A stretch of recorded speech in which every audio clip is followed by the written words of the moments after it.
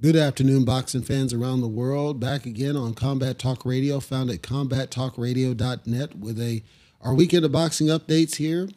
Feel free to check us out. Once again, the site is combattalkradio.net. Leave us some comments, questions, suggestions, feedback on how we're doing, and we will get right into our weekend of boxing.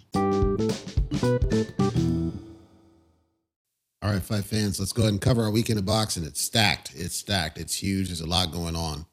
A couple already happened, wrapped up yesterday. I'll try to see if I can summarize those at the tail end of this one, but let's go up to what's happening here today. The big one, the top one, most exciting fight we've had so far. Caleb Plant fighting David Benavidez. This is an eliminator, title eliminator. I think it's a huge fight, middleweight action, 12 rounds, super middleweight rather, 12 rounds. This is huge. And there's a lot of people out there that are just really big Benavidez fans, and I understand that. And there's a lot of people who don't think very much of Caleb Plant, and I understand that. I'm going to just tell you this right now. This is my opinion. I firmly believe that Caleb Plant has the advantage here. I know a lot of people disagree, and it's because of the eye test. David Benavidez has been benefited from the eye test. He has an eye test type fighter, and I think if you look at like the most recent amazing looking fights that they had, of course, Caleb Plant was Durrell, sparked him out in stunning fashion, and then with Benavidez, it was Lemieux. But we have to look at the quality of that opposition. Lemieux was arguably already on the way out, long away. And Durrell, although older, I don't think was anywhere near as on that way out. Like Lemieux had been in the game a long time. And so I'm not dismissing the win. And I'm not dismissing David Benavidez as a fighter. I'm saying you got to kind of look at it in perspective. I don't believe, I rate the win over Durrell much higher than I rate the win over Lemieux, simply because Lemieux was way older, way past. So, and if I then look at everybody else that Benavidez fought, Benavidez did stop Durrell way back, that was 2019, to win the WBC title. So it's not, again, dismissing the guy. He is solid. I'm saying that ultimately in most recent wins is what we measure. I saw Plants against Durrell to be way more of a win, way better of a win, in my opinion, than Benavidez taking out Lemieux from my eyes. Then if I go back and look overall, so let's say Caleb Plant when he fought Canelo. Now, Caleb Plant fought Canelo a very strange style. He fought him heavily defensive, and it seemed like he was just trying to last the distance. And he did get some shots off, but I didn't think he was going to be able to beat Canelo simply because I felt Canelo was just going to be too much for him. But he did have a decent showing of himself, at least, but it wasn't going to be enough, and he would succumb to a TKO loss. Everybody else that he's fought, like say Uskatagi, for example, Mike Lee, I think he's looked good as Plant overall against that type of opposition. But here's the catch. Here's the reason I've got this summary. I think Plant excels when his opponent is prone to mistakes. And I see that in Benavidez. I see him prone to mistakes. It's not like he always makes mistakes. I see him prone to mistakes. There are times when he seems to leave himself open to things. So on the face, Benavidez should win this fight simply because of the aggression factor. But I think if Benavidez makes one mistake, just one mistake, I do see Plant getting the W. Because Plant, I feel, is very good at capitalizing on the mistake factor. So to me, I think that favors Plant because Benavidez might come in too confident, feeling like he can't lose. If he does, then I do see him making that mistake, and I do see Plant being good enough to capitalize on that mistake and get him out of there. Really, if we're honest, Benavidez's primary trait here is going to be his speed, certainly, his power, but also can he trap Plant and land the bombs that usually gets guys out of there? Because he's not going to outbox Caleb Plant. In my eyes, that's not going to happen. Or does he come in overconfident because he's coming off a win streak? Does that happen? Does Caleb Plant simply show, edges? Because Plant has more rounds in the books experience. Does that play a factor? All I'm saying is I feel like Plant has a strong chance to win this because Benavidez has a strong chance of making a mistake that Plant capitalizes on. What that mistake might be, I don't know. This is going to be a good test of both guys of where they're at levels wise. Is Plant on the decline? Is Benavidez what he appears to be? That's going to be the question that we're going to answer. That's on Showtime pay-per-view in the U.S., Fight TV in the U.K. I strongly recommend that you check out that fight. I think it's going to be really good for all fight fans. I think it's a huge, huge, huge type of a fight. Let's spin through the undercard real quick, best I can. So we got Chris Colbert making his return. Jose Valenzuela is going to be his opponent. This is going to be, I believe, 12 rounds. Yep, super featherweight. I, of course, know Chris Colbert. He's coming off a loss. Jose Valenzuela's coming off a loss. I'm aware of both guys. I've not followed both guys, but I know more about Chris Colbert than I do Valenzuela. Most people think this is a pick'em fight. Just on the numbers, so I'm talking just the numbers. Colbert has way more rounds in the books in terms of experience, but Colbert is more of the boxer style. Valenzuela, he's boxer style, but he'll actually try to get you out of there at least. I don't see any tactical advantages on either side. So my gut tells me this is going to be a good fight to watch simply because it looks like they're matched really well. So this one certainly looks like it's going to be worth seeing. This is at the MGM Grand out here in Vegas, by the way, if you're local. So I think that one's worth checking out because that one's gonna be intriguing just from a styles perspective. Also in the card, Jesus Ramos against Joseph Spencer. 12 rounds at super welterweight, both undefeated, both decently good guys. I'm talking skill-wise, reasonably new to the game. They're young, up and coming. I think they're matched really well, both. I don't know anything about, I've heard of Joseph Spencer. I haven't watched many of his fights. I've heard of him, haven't seen much. Most people believe that Spencer is just going to completely win this. I don't necessarily say it's that easy. From what I can tell, there's a couple of things that lean towards Ramos. Number one, Ramos is a southpaw. That always seems to play in the factor. Ramos has a reach advantage. And then Ramos seems like he has more power, from what I can tell. Ramos goes out there and he tries to get you out of there. It doesn't seem like he's overly aggressive. It just seems like he's able to get you out of there. However, his wins have all been decision wins. So I don't know if that's, again, it seems like he didn't go after you to get a knockout. It seems like if it happens, it happens. But power, I'm saying, seems to be the differentiator between the two of these. So I don't see it as clean for Spencer. I think it's going to be a tough fight. I think you're going to watch two guys that are really evenly matched go for rounds. It's 12 rounds, so they're going to go for rounds. I guess this is probably going to go the distance, my guess. But I'm thinking that Ramos is going to have a really good showing of himself. I think Ramos is going to show that he's wants to go forward. This is a pick'em. This is what I would refer to as a pick'em because either could go either way. But I do see it going the distance based on just the styles and the numbers and everything else that I'm seeing here in front of me.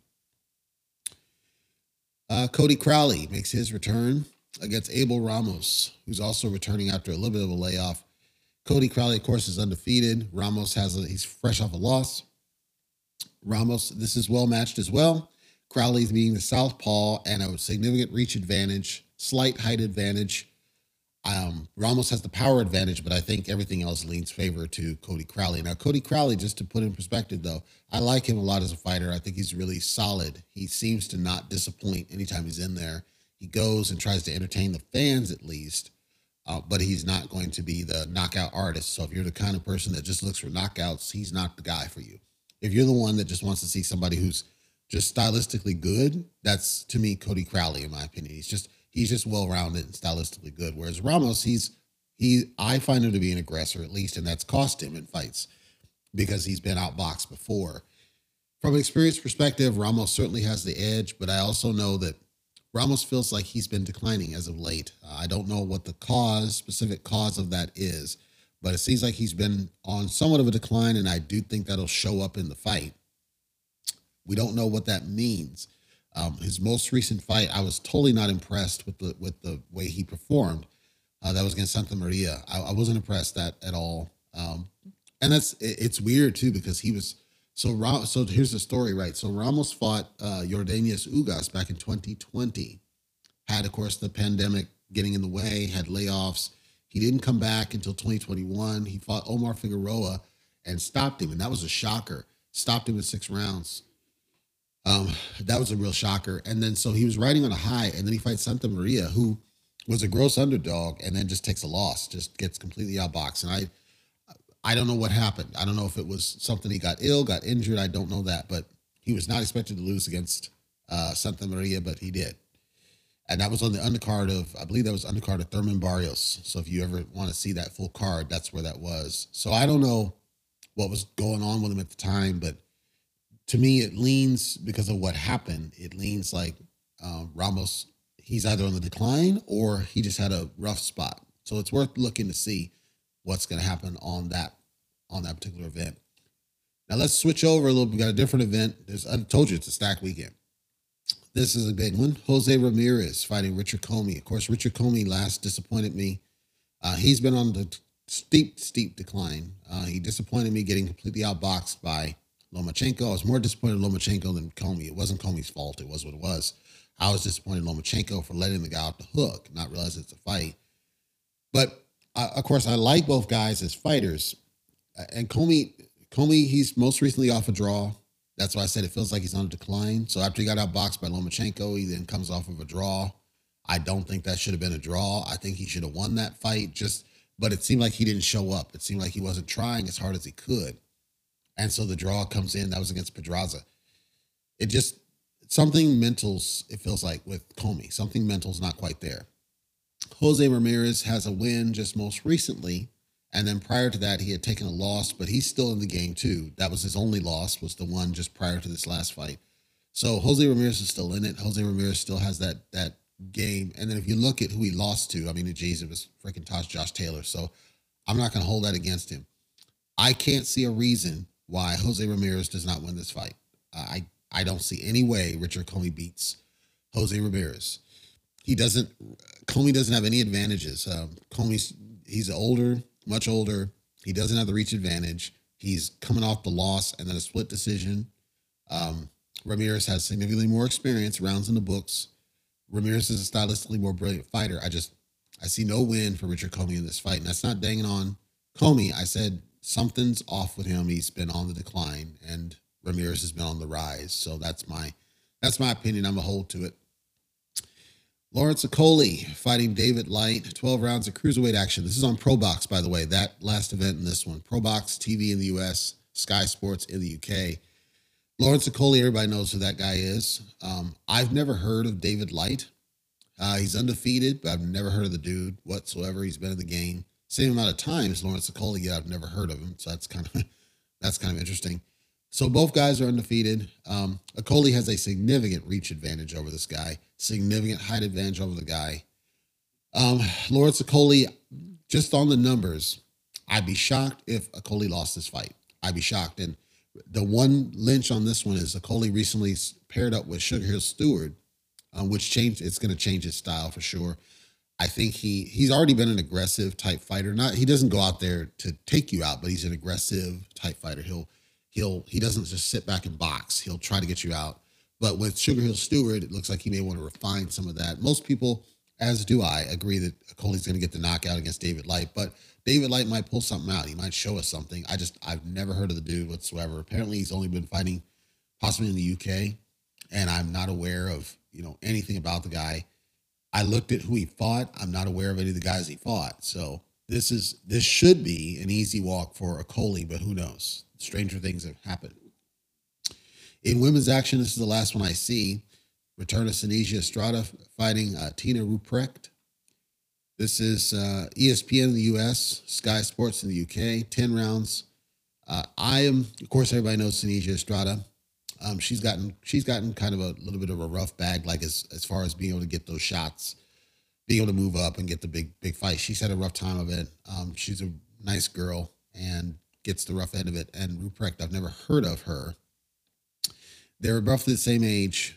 I don't expect a knockout in this fight. I'm telling you, don't expect a knockout. You're gonna see boxing, but you're not gonna see a knockout. I'd be shocked if Senesia lost this fight. I'd be totally shocked. However, we have seen, especially on the women's side, where for whatever reason, some women show up and they knock it out. So I'm not dismissing Ruprecht at all. She might do that. I just don't see it happening. I don't see a reason why Senesia Estrada would not win this fight. So if you're interested in women's action, that I do think it's worth checking out at the very least. That's what we got on what's on deck. And now let's talk about a couple of news points. Of course, the couple big news, the Fury-Usyk negotiations broke down. Usyk walked away, just like Crawford walked away. Now, the debate is whether or not Fury ducked or Usyk ducked. Here's the way it usually works. Whoever walks away from negotiations first is usually considered the ducker. What people are saying is that they're calling Fury the ducker because of the terms. And it seems like most boxing fans don't understand. The A side dictates the terms. The B side must accept all terms from the A side. The B side, usually what happens in this kind of situation when they break down is when the B side starts trying to demand things, it's not your place. So like with Crawford, he wanted to see the books and approve expenses. No, a B side doesn't approve books or expenses. And he damn sure didn't ask to do that with BLK Prime. So we already knew that that was Crawford ducking.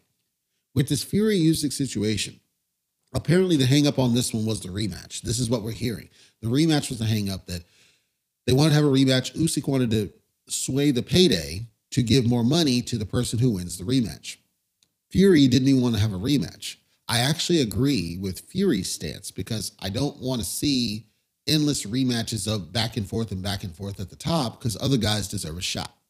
Plus, you got mandatories waiting in the wings. You got Dubois, he's a mandatory. Ergovic's a mandatory. Wilder's a mandatory.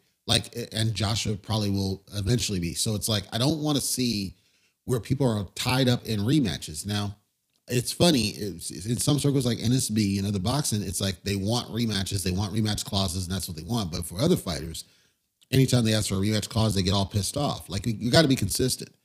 I don't think, with the heavyweights in particular, I don't think it's in the best interest of the sport or the business to just have endless rematches. So I actually agree with Fury in the sense of, no, don't have a damn rematch. Just once and done it, period. Whoever wins it winner takes all and moves on and does what they need to do. We know that if Fury had taken the fight and Fury had won the fight, he would have retired and vacated the belts because that he did it before.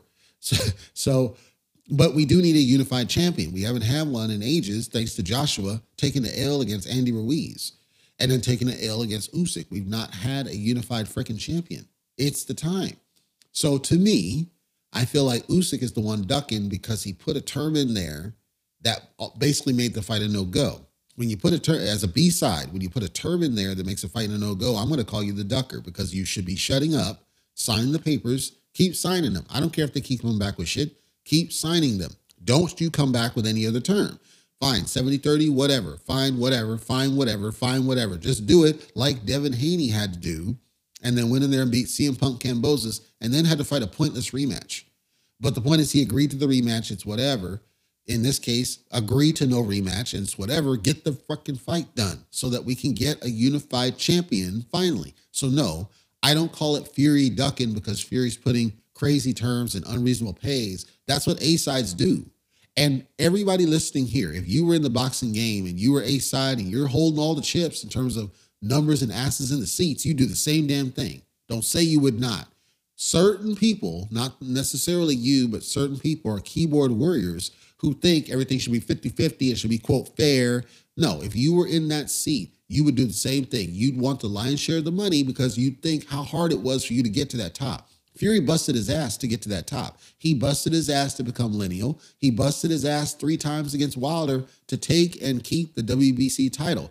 Fury's profile grew through hard work and dedication. Usyk worked hard. He's not the top dog. So we need a new top dog. Fury draws more money. Fury has the right to call the shots. The B side needs to shut up, sign whatever. Everything. Just sign it. Whatever. Sign it. Whatever. Sign it. Whatever. I don't care. I'm taking your freaking title. That's all I care about. I don't care about the money. No, I don't want you to donate to whatever the F. I'm taking your money. After the fight, once everything's wrapped up and we have a winner, you can then say, I'd like you to consider donating to my cause and ask the question. A side can still say, screw you. It doesn't matter. Get the fight done first and stop worrying about trying to slip in terms. That's what's killing these fights. And I'm calling that because, again, Devin Haney just got done doing it. He just got done doing it. He had to sacrifice a lot to get that freaking unified, and now he's the top dog, as it should be. Jermell Charlo had to sacrifice to get to his top. We need to see more guys do that, though. You sacrifice to get to the top. Once you're at the top, you can call the shots. You don't do it in reverse order. Usyk has never been the top dog in heavyweight. The only reason he has the belts is because he beat Joshua. It's not like he beat 3 different champions to get his title. Fury beat Klitschko before others could. Fury then went in there 3 times against Deontay Wilder when nobody else would and took and kept the title. Remember, Joshua ducked Wilder off that. So I say, in my opinion, in closing, what we need to have seen was Usyk say, I respect my B-side status. Whatever, sign. Whatever, sign. I'm not going to ask for anything. I'm not going to require anything. Whatever it takes to get the man in the ring, let's do it.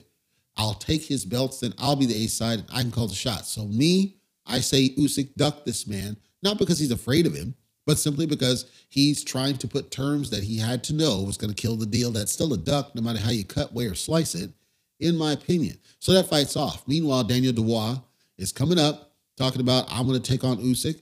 Ergovic still has an open shot. He wants to fight the dude. I think neither fight are very exciting because Daniel Dubois is just recently coming off taking knees, multiple knees in his fight against a cruiserweight. Ergovic, I like him. I think he's a good, solid fighter. I don't think he has enough for Alexander Usyk. The only fights that make any sense to me at heavyweight is going to be Fury versus Usyk, Fury versus Joshua still. I think that's a good fight to have.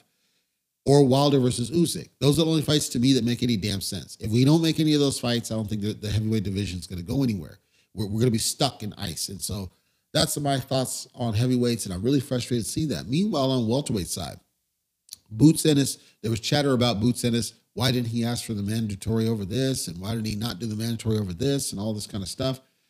I think what's happening is, again, people are still got this hopium about Crawford crawling back and hopefully trying to make a fight happen with Errol Spence after ducking him to fight Avanesian with sketchy gloves. I don't think that fight's going to happen. I don't think it's ever going to happen. And I wish they stopped wasting time on it and move on so that the division can stop being held up. And this is not on Spence. This is on Crawford because he's the reason we're in this damn situation in the first place, going against sketchy BOK. And I'll get to another update about that here shortly. I wish the division would stop trying to force that damn fight. Crawford ducked the man. They're both getting older. You just saw Crawford with sketchy gloves. Crawford doesn't draw. BOK lost money on the damn thing. It's a waste of time, and it's a waste to try to force it. I know Spence wants it, but the point is, it's a waste of fucking time. I want to see more action in the welterweight division. And here's the thing. I would actually rather see Spence versus Once Upon a Time Thurman, if only to give Spence the opportunity to take out the last outlaw. Keith Once Upon a Time Thurman is the last big name in the welterweight division from the prior generation left. He's never fought him. I actually would be okay seeing that fight because it is still an intriguing fight. People are criticizing Keith because of his loss to Manny.